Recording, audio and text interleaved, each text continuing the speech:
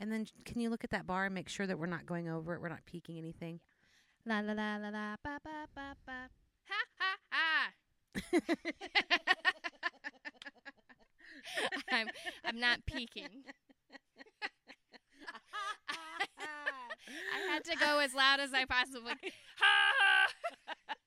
That one got a little blippy, little clippy. Not blippy. That's what my son watches. It's Monday. Are you already recording? It doesn't feel like Monday. Yeah, I've been recording this whole time. I didn't have my mic up to my face at all. That's okay. I just had it like nested in my I'm boob. sure there's some bits in there. We can... It's just in my breasts, the microphone, until I'm ready. You did that last time, too. I listened to our first episode and was like, oh, we really were rolling. Yeah, that's okay. It's nice to have that, though. We'll go back and just pick out the real great tidbits. I hope so. The sound of your heart beating in your breast. Ha, ha, ha. Okay. Oh, that's good. How are you? You know, it's sunny here. Yeah. And it feels like I'm in Colorado, so I like that. You had to cancel your Because I had to cancel my trip, but that's okay. This is perfect. Because you are fiscally responsible. I am fiscally responsible. Okay. That's right. Sometimes traveling makes sense and sometimes it just fucking doesn't. To be honest, my biggest concern about the trip was having to use a restroom in a gas station.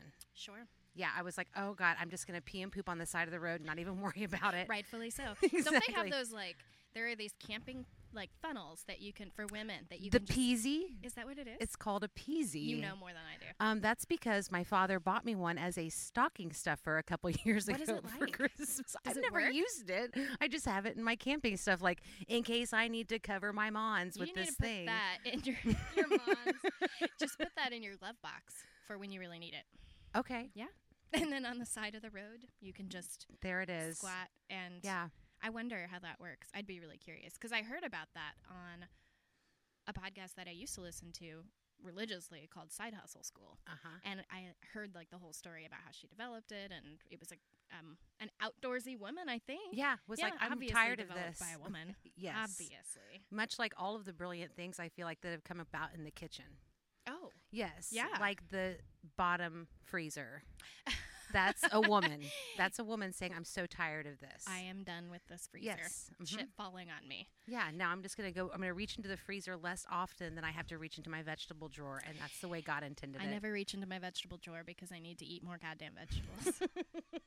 But I do like reaching into my freezer. And it was a game changer when we moved into this house and we got the bottom shelf freezer. And the only trouble I've had, and it might just be with our particular refrigerator, but sometimes the freezer doesn't, it looks like it's closed and it feels like it's closed, but it's not suctioned. Does it ding you? Does it go ding? It does not. I wish ding, it did. I wish. But then I'll open the fridge and everything will have just a little layer of fuzz on it, the ice fuzz. And I'm like, dang it. First world issue.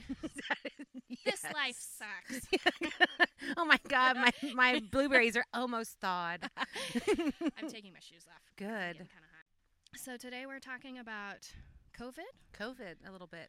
We're going to dish on a little bit of some music. We're going to convince each other of some music that maybe we're not as jazzed about. Right. And we're going to talk about some epic things that we've done for $100 or less. I don't know that I call them epic, but yes. Okay. Yes, we're going to talk about They're it. epic because we remember them. This is true. Right. Yeah. So COVID. You're the one that has a tiny child. I want to know what it's like to have COVID and a tiny child. Not have COVID, but to live in COVID. Right. Well, he goes to daycare daily. I know they do everything that, this daycare I feel safe with. Mm-hmm. It's smaller. They take a lot of precautions. I know that if someone tests positive, we all find out about it. Mm-hmm. And we have the choice as to whether or not, we pull him for that time or we keep him in. I feel like kids are pretty resilient. Just pre-COVID in general, there were so many there still are so many bodily fluids and things under fingernails. Yeah. Boogers, poop. Yes. Pee, just dirt and substances that I'm not even sure what they are when I touch them. Right. And things don't scare me as much knowing that, he just kind of naturally has that sheen. Yeah. The little kid sheen. And he when he gets something sticky on his hands, he just holds his hands up and goes, "It's icky." He said, "I need a wipe." And I give him a wipe, and he cleans himself off. So naturally, I feel like he's pretty attuned to the cleanliness he doesn't process. like it. It's awesome, though. He's like, "I need a wipe." That's right. Yeah. And he'll even tell me when he wants a bath. I need a bath. I need dirty. But all that aside, it's still something that we're thinking about constantly every time. We are not allowed as parents when we go into daycare to go past the entryway, and we have to mask up. So that is all kind of micromanaged by the daycare. They do a really good job, but yeah. And then macro level, I just feel like it obviously gives me a lot to think about as a parent, as we see other people's parents ailing and in some cases passing. And that's terrifying. I contemplate our immortality on a day-to-day basis. So yeah. How about you? My folks are able to be safe. They're both retired. I think the fact that my girlfriend works in a state hospital, I'm just so aware of how much it's affecting our essential workers. And I hate to use that word because everyone is essential. We know that. Right. But right now, people who they really don't have a choice of interacting with people and always social distancing, especially, in the mental health profession, which is what, my girlfriend does. So there's just this fear of, I find myself like laying there like, I wonder what her coworkers are doing tonight. Are they out in a bar? Are they, because it's not, opening back up doesn't just affect the people who make the choices. It affects the people who are vulnerable. And I understand we have to open back up, but the idea that we just are going to go blindly into this, like, churches and everybody's singing and we're having choral rehearsals and we're doing all the things. It's like, I feel really weird about it. And I don't want it to be fear-based, but I also want to be realistic of watching my friend who's a nurse, just seeing what's happening with my healthcare worker friends. I'm so grateful. It's a lot that I have the job I have. And also I just want to be cognizant of how very privileged and lucky I am. If that makes sense. Absolutely. So, and also just trying to be really supportive of the friends that I have doing it. Right. Yeah, but it feels really close here in Missouri. Like, it feels close. Right. And I think about where we are physically and just within the state and our particular county and our particular city. And, we're just surrounded. We are surrounded by people who want many different things. And, it's never an infringement on personal freedom. Like, you can not wear a mask if you don't want to, just like you cannot wear a seatbelt. Right. You don't have to do that, but you are breaking the law according to our city now. Right. If you choose not to. And so that's just, as a society, I think there's like a collective come to Jesus about what we think is the greater good. The laws are not in place to infringe on people's personal liberties. That's not it. No. So it's to mitigate them. I'm friends with people with many different viewpoints on that. And so I'm struggling, or not struggling, but cognizant of, in everyday conversations with those people, of checking it and then being like, and we're continuing with our relationship. Right. So that's where I am. Yeah. I think that as a musician, I'm watching friends really struggle. Those who are, primarily teachers, that they're really live performers or studio musicians, and just seeing what that's doing. Yeah. That other piece of it, of just recognizing that while in my house things are a certain way, and right next door it's completely different, and that just keeping an open heart and really being like, letting that compassion in. Yeah. Because, and the other thing is just shutting off. I'm going on to Facebook. I watched The Social Dilemma. Okay, that's what happened. I don't know if you've seen it on Netflix. I have not. Okay, well, if you're listening to this podcast, know that if you watch The Social Dilemma on Netflix, you will delete all of your social media apps like directly after the movie, and then you'll realize that you're an addict, and then you'll like put one of them back on your phone the next day, and then delete it again, and it's a vicious cycle. But there's just too much. I've seen the back of Disneyland on the documentary, and now so it's only for work. I'm on there for work, and Right. I might see a couple of friends like, oh, teet, and then I get out. Right. I just have to get out because it's increasing the divide. Sure. And I've seen people that we are friends with take a similar course. I'm shutting down social media, or I'm having, some accountability actions in place so that my significant other takes my phone and I'm not just mindlessly scrolling, because that's what it is. And I do think the mindless scrolling of social media is like a freeze mechanism. Oh yeah, right. Oh, like coping. I don't know. It's numbing. It's coping and it's numbing, and I don't know what to do right now, so I'm just going to see what other people are doing. And yeah, absolutely. And if you can, we all have the vices, and if that's social media, or if that's the ice cream, or if that's the alcohol or drugs, or we all do it. Some people, it's over exercising. It's a thing where it's like, oh no, I can't just run like 8 miles a day. I have to do like 30, and that's what keeps my body fit. And so we all have it. It's a control thing. It's just how we doing it. Yep. How are we gonna numb? How you gonna numb? Are you numbing similarly? How combined? are you going to numb today, Audra? Exactly. Like, what's the first thing you want to numb out in the morning? I have wine for breakfast. I don't. I want to, but I don't. Do you? Oh, yeah, no, that's a Bloody Mary for me. Like morning bev. Okay. Yeah. Man, I hate Bloody Marys. Do you? I really do. It's like the one alcohol. I'm like, so surprised because there's like it's like food and tomato-y. It's healthy. It's all the things. I don't know what it is. I just don't like the tang of the tomato. That's just. Oh, okay. Yeah, I've never been big on Bloody Marys. So there's another one called where you put a clamato in there, where it's like half beer, half with a little clam juice, and then half tomato juice. And you had no, still with tomato. You stopped me at clam juice. It sounds so gross. So gross. Clam juice, the way to start your morning. Clam up. Okay. I know. I just feel so icky just thinking about it. It's like fish sauce when you cook Thai, and you're like, oh god, it smells. I can't. So bad, but it makes everything taste so perfect. Good. I know. And you don't smell it once you cook the food. Right. You're eating it, and then the whole house smells like vomit, but you don't care because you're having your pad Thai, and it's perfect. That's right. So I make this vegetable plus whatever we have in the fridge, fried rice, and I always use a little bit of fish sauce. And every time it hits the frying pan, Blake's like, I think that stuff is bad. I'm like, nope, that's just how it is. That is the stank that makes it so good. Stanky good. Stank. Yeah. Okay, so that's how we're doing. Yep, that was step one. Okay. COVID check-in. We need to talk about Josh Groban and Adele. Yep. Who wants to go first? Okay, so my hatred for Josh Groban was resurged because I've been watching Ally McBeal as one of my binge shows. Oh. And so Josh Groban does a couple of spots on there where he does indeed sing, of course. Does he? Yes. I saw that on the Wikipedia article. Yes. That I looked at. He sang on some Ally McBeal, which as soon as I saw him in the previews, I was like, oh, God, Josh Groban is back. And I didn't realize the dread that I had upon seeing it. So I've determined what it is that I don't specifically like about his music. Okay.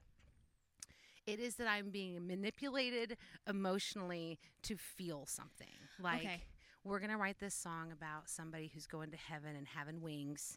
And we're going to start it with the strings and have it nice and like all stringy. And then Josh Groban's going to come in with his luscious voice. With his velvety baritone. Yes. And there's going to be something about climbing higher, lifting to the sky. You raise me up.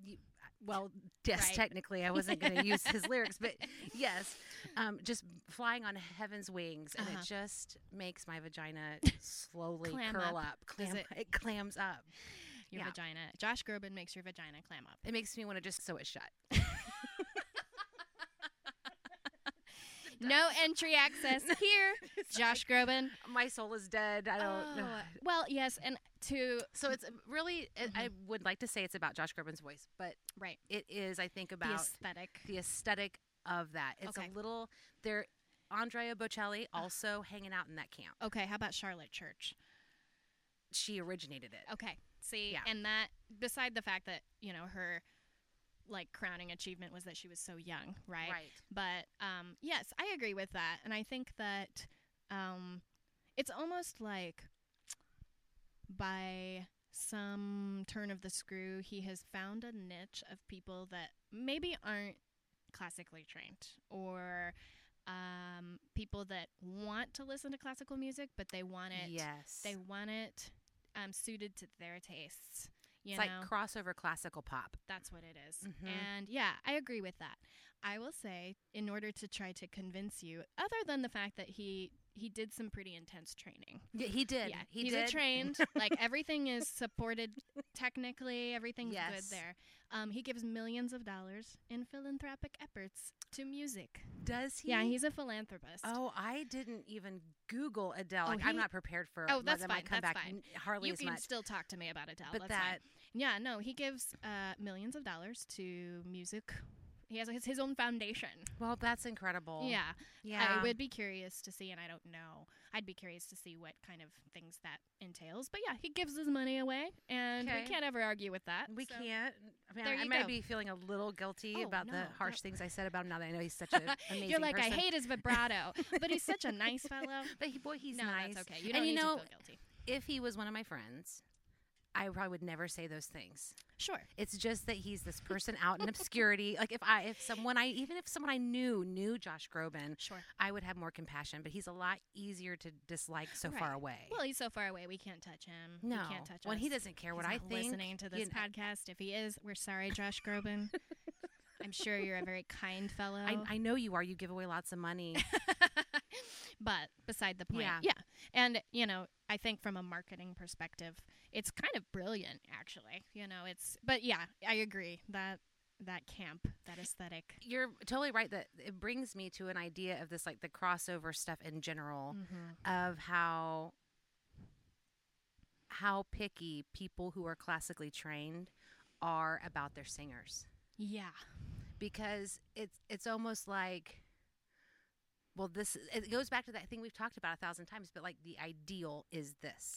Right. And the ideal way that you express that music is through X, Y, and Z. This box. And if you're not in these boxes, then it's not really legit. Right. It's, it's musical theater, or it's pop, or it's jazz. Yeah, it's those things. It's outside. But it is not the ideal, which I'm really super grateful people are starting to realize is crazy racist. Yeah. And has been. Yeah. And so I'm kind of excited. I'm not excited about it. I'm like, yay! Racism. But, exactly, at all. But the idea that people are starting to recognize that whenever we talk about gospel music is kind of, it's not the ideal vocally, because the melismas aren't Baroque. Or we don't learn it by reading music necessarily. Right. It's an oral tradition, and that idea of that is just always been like folk, world. Or it's not performed in a concert setting necessarily. Right. Right. Yeah. I'm excited about it too. I'll say that. I'm excited that there's a slowly churning movement to recognize and to legitimize, but not change in that sense of the word, but to say this is equally as valid, that we learn this and that we do it authentically and not just tack it on to the end of a concert because it's got a bombastic ending. It's what we talked about before. And just gonna end on that. Elijah, bring out Elijah. Elijah Rock. Here we go. Elijah Rock. Exactly. But yeah, so Adele. I guess, okay, so I'll start by saying that her music is fantastically produced. I think that the music is well assembled, and I think that the songwriting is pretty well written. And I don't know if she writes her own stuff or not, so that might be... Yeah, there's a lot. She's often on the title. She's there. Right, okay. Yes. So I think the thing about Adele's songs that drive me nuts are the chorus is never different from the verses, chord-wise. Okay. So that and listen, the next time you hear an Adele song, you're going to be like, the chorus is going to be exactly the same, but it feels different enough. She does, the melody is different, the production is different, but the chords are the same. That drives me nuts. I don't know what it is. I just want it to be different. So that's point one. And then I have to be careful about how I phrase this because I don't want to come off as pompous. It doesn't sound healthy. She doesn't sound healthy. Yes. But that's not to say that you have to sound healthy, obviously, to be successful. She's very successful. Right. I respect that.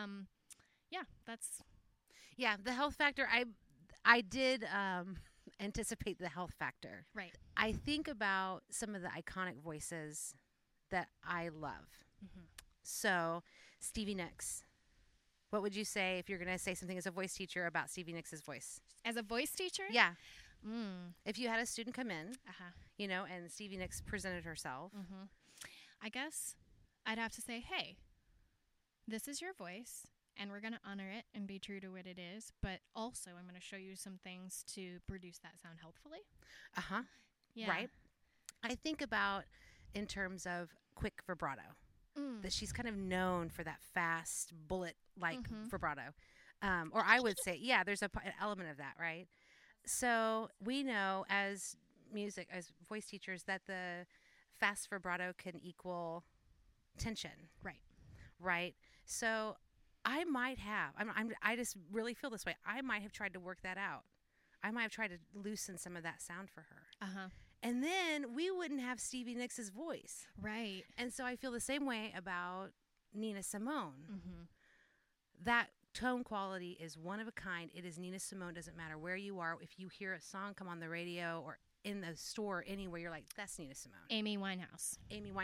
Same way. Janis Joplin. Yes. And I feel like Adele gets that pass. Yeah. That's the thing for me where I'm like, God, I'm so glad someone didn't try and fix that or manipulate it, because it gave us this sound where it's like that's iconic. the only one. Billie Holiday, Ella Fitzgerald, you hear these people and I can always tell. Right. I can't always tell the difference between Dinah Washington and Sarah Vaughan. Mm-hmm, Sometimes I can't. Right. Even though I love them both. The velvety. It blends into one idea for me, even though I know who's doing what, because I was a nerd in high school and looked at all the things on the back of the CD and who was playing, and that's how I knew who Ray Brown was, and you know. But I'm so grateful for that reason, because that's what makes the voice. Right. So yeah, you're right. Let's see if we can do that in a healthy way. Maybe it's just resentment. Well, maybe it's just deep-seated resentment that, you know. Girls had to have multiple surgeries. She did? Yeah, two, I think, at least. I didn't know that. But then so did Julie Andrews. And she's got the opposite of Adele, I guess, is what you'd say, and the same problem. So, you know, who are we to say without, like, literally going in with a scope and looking at vocal folds? Right. Well, and I'm just thinking about all the times that I intentionally do not let my vibrato out, even though sometimes I know I'm going to have to manipulate the inside of my mouth and all sorts of things where I'm like, that's not healthy, but I do it because I do not like the sound of my vibrato. And I'm tired of trying to change it. I just avoid it. You're like, what is my true sound? I still question that. Facebook scroll over that. Just Facebook numb right over that. Numb right over that vibrato. Just find it at the bottom of the wine glass. No. But I hear what you're saying about the resentment, where it's like, well. Yeah. Right. Maybe it's I just don't know what my true voice is, because I've had to chameleon and be so many different things over the years. Audra and I perform in a band together, and there's one song that I wrote that I don't mind performing. It's more than this. But I hear a very Adele voice on that. Yeah. And so when I try to perform that, I'm like, am I trying to be somebody different? What does my natural voice sound like on this? Obviously, I'm not singing opera on this, like, reggae. It's almost like a reggae tune. But yeah, all those thoughts still swimming in my head. Yeah, I love what you're saying, because I feel like that's one of the things I've been like crazy focused on with the narrative of the Singer's Bar is it's yours. It's only yours. And the idea that for so long, my voice wasn't mine. It was what my teachers thought. It was what other people told me it was. Right. To the point where I stopped singing. Wow.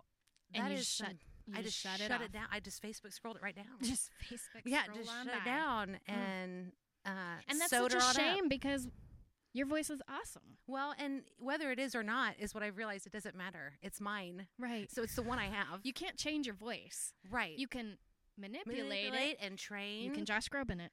Yes. But Josh Groban. Sorry. List of new verbs is bad. Oh my god. Josh Grobaning, Facebook scrolling, She's such a sewing bitch. it up. Just so clam up. Just clam up. Yeah, but no, it's not like, you know, a drum that you can just get a different one or tune it or right. You know, I think it's a very personal thing for singers to be told fit into this box X, Y, or Z, or what are the alternatives? Right. Because if your voice doesn't do that, my voice was not built to carry over an orchestra, and I don't want to or feel like I should be pushed to do that. Right. You know, so as an instructor, I try really hard to recognize, like, your voice would be awesome for this. Let's try this because it's going to shine naturally. And using strength, saying strength is where we're going to focus our efforts and make those things stronger instead of like whittling away at the little things that ultimately, whenever people go to perform, they forget all that anyway. If you get, I can't remember I can't remember the percentage of what my mentor said, but she said, if you can just get like 30% of what we do here in your playing, you're going to grow exponentially. Wow. We're only looking for you getting like 30% of some of this technique in your playing. That's awesome. Because no one can do it perfectly ever. Right. The person at the top of the mountain is still working on something. And I know that because the people I know that are at the top of their mountains tell me, oh, I was terrified. Yeah. I fucked the whole bridge. Or I was so afraid no one was going to come to that show. Yeah. Or like, I still hear those things. So, and I think it's to that end so effective to surround yourself with people that are not trying to be their highlight reel all the time, you know? Yeah. And you'd think that just sounds so simple and easy, but it's not. No. Oh my God. No, it's not. Just find your people. It's so hard though. Yeah. Yeah. I don't know though. Something is like washing over me about my hatred for Josh Groban, and I'm having this moment where I'm like, God, I'm so glad that his music touches people. It's true. Yeah. And so does Adele's. That's right. So I know my job was to convince you to love Adele, or to, just to like her. I will say the vowel structure of the word memory. My memories. Memories. Every time I just think my memories. And I know she's from another country. I get it. But my memories. My memories. Yes. And so then when my kids come in and they want to sing it, that's the first thing that comes out of their mouth. And I'm like, memories are here. Memories are up here. You are not British. Versus ma'am. You are not British. Adele gets away with it. So does Elton John. They are British. That's true. And that's their vowel structure. That is a vowel structure. Can't change that unless you try to manipulate it out of them. Yes. Which we won't do. No. Nope. Because we love Nina Simone. and we love people like that are... Right. Who they are. They make us feel something. Yeah. And I do think, too, people feel things when they listen to Josh Groban's music, and the same with Adele. Yeah. You know, her writing is very universal. I think there's a lot of things that she says, and the way that she says them are just really effective. Yeah. So I do appreciate and enjoy her songwriting. Yeah, I do too. Yeah.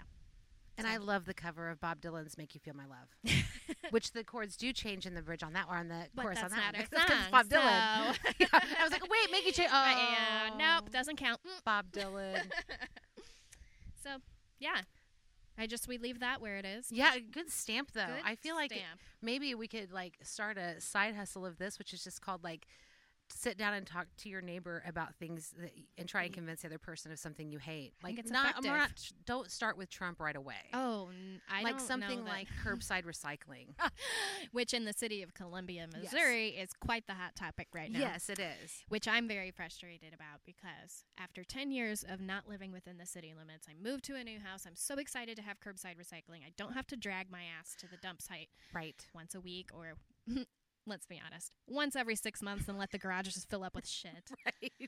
Move to the new house, and the next week they suspend the recycling program, and I'm like, well, guess I'm burning my shit, which is probably awful. There will just be a pyre of recyclables in my backyard. Yeah. All of the cardboards are going into our fireplace. Anyway. So, yeah. Yeah, I but that would be pretty cool. Like, okay, without recording it and putting on a podcast, hey, neighbor, you want to sit down and you tell me something you hate and I'll tell you something I hate and we'll just see if we can convince one another. That's great. I like that a lot. Because it ended up with a lot of common ground. I think so, too. And then I just defended Adele and you defended Josh Groban. So guess what? Started talking about Josh Groban, defended him, couldn't help myself. Couldn't end up liking him in the end. God. Good deal. No morals. Oh, okay. So now... what's next? There was Coben, there was Adele and Josh Groban, and then we were going to talk about things that we have done for under $100 that made us feel like whores. Now we're going to talk about shit gigs. Again, maybe not more specifically, things that we have done as musicians for less than $100. Yes. And we're not talking about $100 an hour. We're just $100 or less, period. Okay. Sometimes for the whole band. Okay. You go first. You just did. I'm just kidding. I did. My first ever gig was back in like 2000. The year 2000. The year 2000. And we had found this little dive bar down on Broadway called the Sapphire Lounge. It's no longer there, but it had a very fancy title, and it had really cool, like, the logo was really cool. It had like the little 1950s star, very mid-century looking, very cool. Atomic. Yes, 50s, 60s jazz, like we just felt we should be there. I wore a velvet black concert dress with pearls and heels to that gig at the Sapphire Lounge because we wanted to look dressy. And he was wanting to have like a fancy cocktail hour, the owner. So we wanted to look good. And I was like, I went epic jazz singer. Like, I think I may have tried to put a flower in my hair. Like I was going very Billie Holiday. We got paid $25 a piece. We started at 9:00. We ended at 1:00. We could drink as much booze as we wanted to. You could smoke inside. Oh my God. I, at that gig, had one of my, at the time, very good friends come in shwasted and actually heckle me from stage singing, "Sing at last, bitch." Yeah, which was not in my repertoire and never will be because I'm not Etta James. Sure. But "Sing at last, bitch," I think was the last one. I was like, I don't want to do this anymore. Yeah, so that was... We started branching out of the Sapphire Lounge after "Sing at Last." Sing at last. Yeah. Which the chords are fairly complex in that. They move around. Yeah, they do. Totally. It's not like a 12-bar blues that you could just check out, Right. I don't know. Right. Well, this was in the year 2000, so or maybe it was like 2003, but still, like, we didn't have iReal Pro app. I was transposing. You had the real book, and the real book was in the standard key, and unless you sing high soprano or tenor, you're not going to sing it in public in that key. Sure. So you had to hand transpose charts. I know that one of people that we've both studied with in town used to get paid $20 a chart to do that for singers. Sure. Because they didn't know how to write it out. Oh my God. So I have handwritten charts in my key and then in the alto sax's key from years of those. Of just doing it. And then it was like, are you kidding me? There's an app like in 2012 or whatever. It's like that whole life is gone. There are so many apps now that would have made my life so much easier 15 years ago. Yes. I mean, teaching apps, just everything. Yeah. So, yeah, I'm glad you branched out from We that. we branched out. We started making 150 as a 5-piece band. It was great. Oh, my. Yeah. Mid-Missouri payment. All the beautiful booze in the world, though. Oh, and I don't mind the booze. I realize that's whatever, part of the trade, but sometimes I don't care to get wasted. No. When I perform. No. A little, like one, what do you call it? Communion aperitif, glass. communion, yeah. That loosens things up a little bit for me. But more than one or two, and I don't want to do it. I don't want to do it. Yeah. Sorry, I just stepped on you. You don't want to do it, and I'm sloppy. No, yeah. No, I'm not going to improvise over jazz charts. More than 2 drinks. That's it. That's as far as I can go for the whole gig. Sure. Yeah. So take note, venue owners. Just money will do. Just money is fine. Just money is fine. Yeah. So speaking of free gigs. Free gigs. Everybody stampedes. This wasn't even that long ago. I wish that I could say that it was the year 2000 or 2003, but it was. I went back on my calendar when we decided we were going to do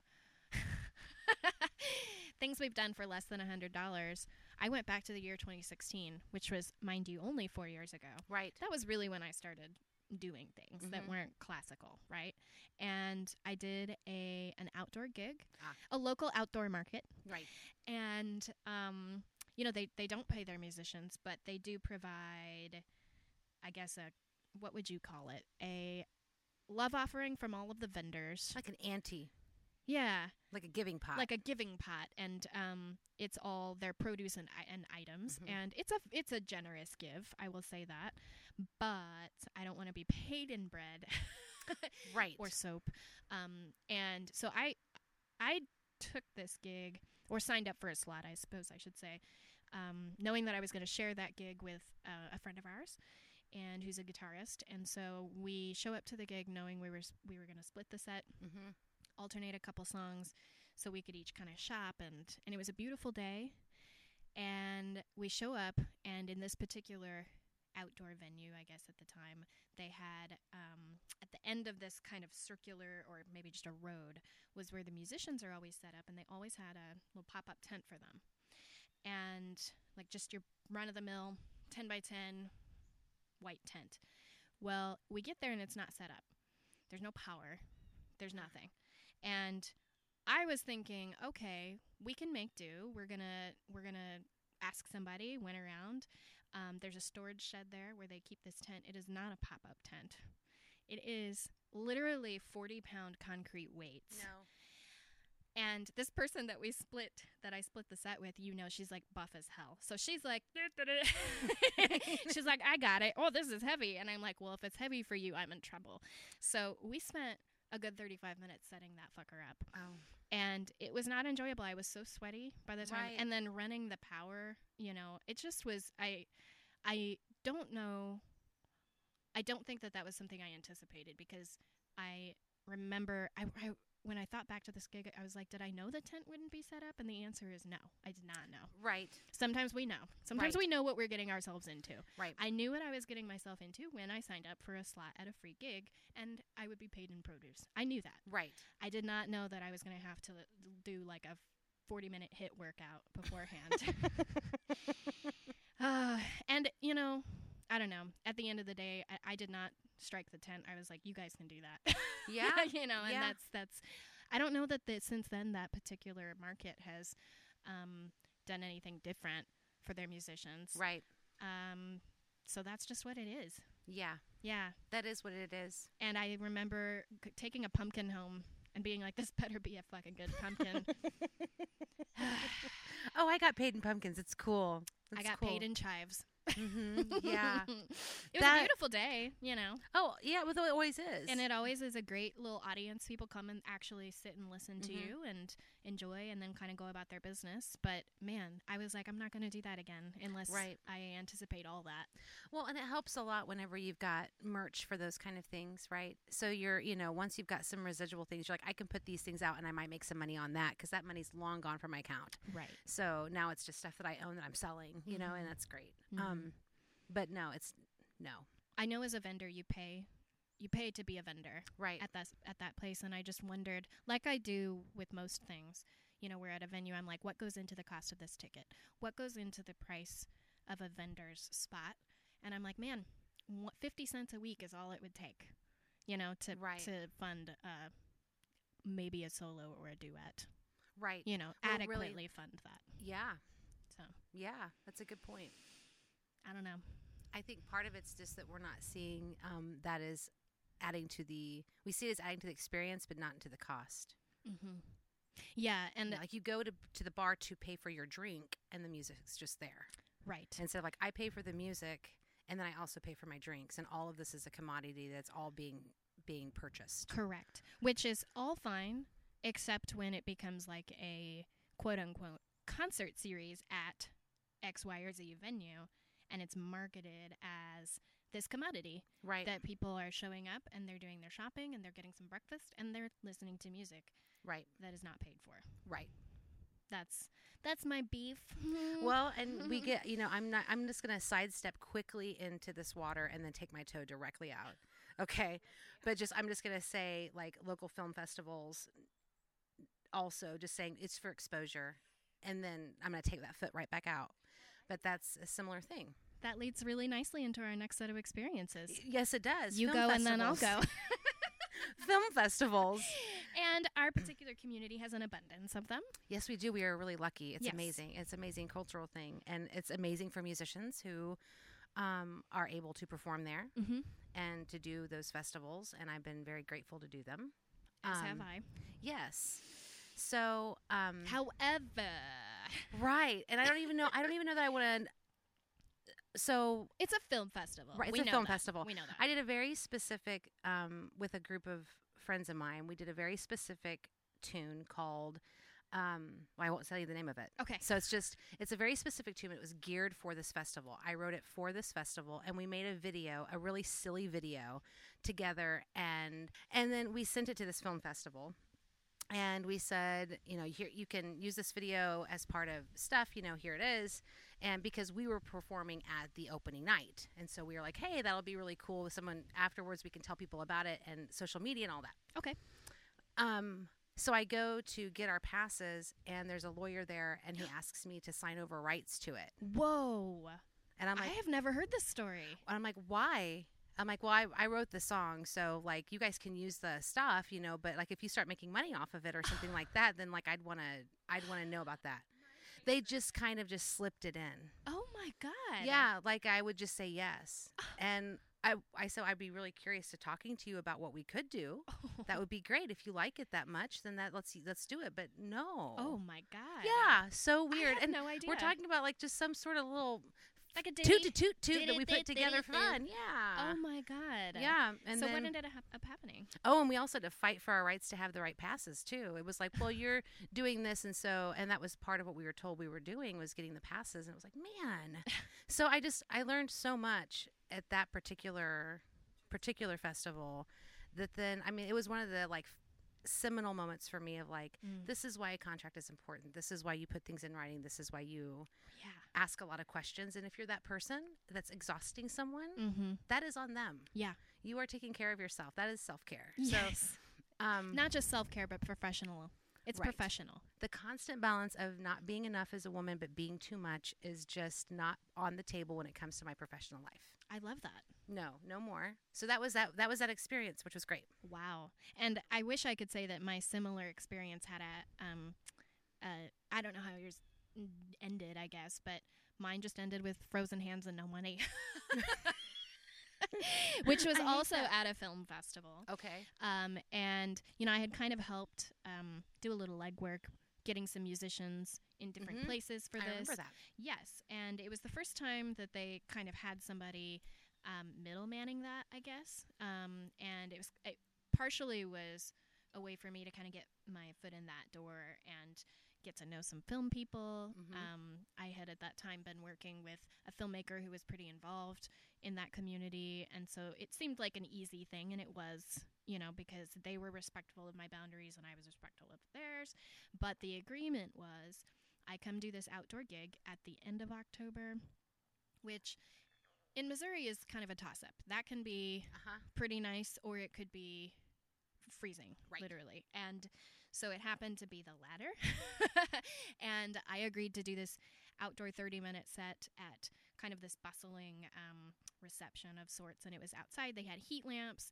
They had open bar. They had appetizers, people going around, serving that. And the agreement was a pass the bucket, which if you're listening to this and you don't know what that is, that's just love offering. It's tips, right? You set the bucket out. But the difference between just kind of setting out a tip bucket and intentionally making an announcement about it and passing it is one is really successful typically and the other one is not. Here. And the agreement was that they were supposed to make an announcement about the music they were listening to and pass a hat. And they did not do that.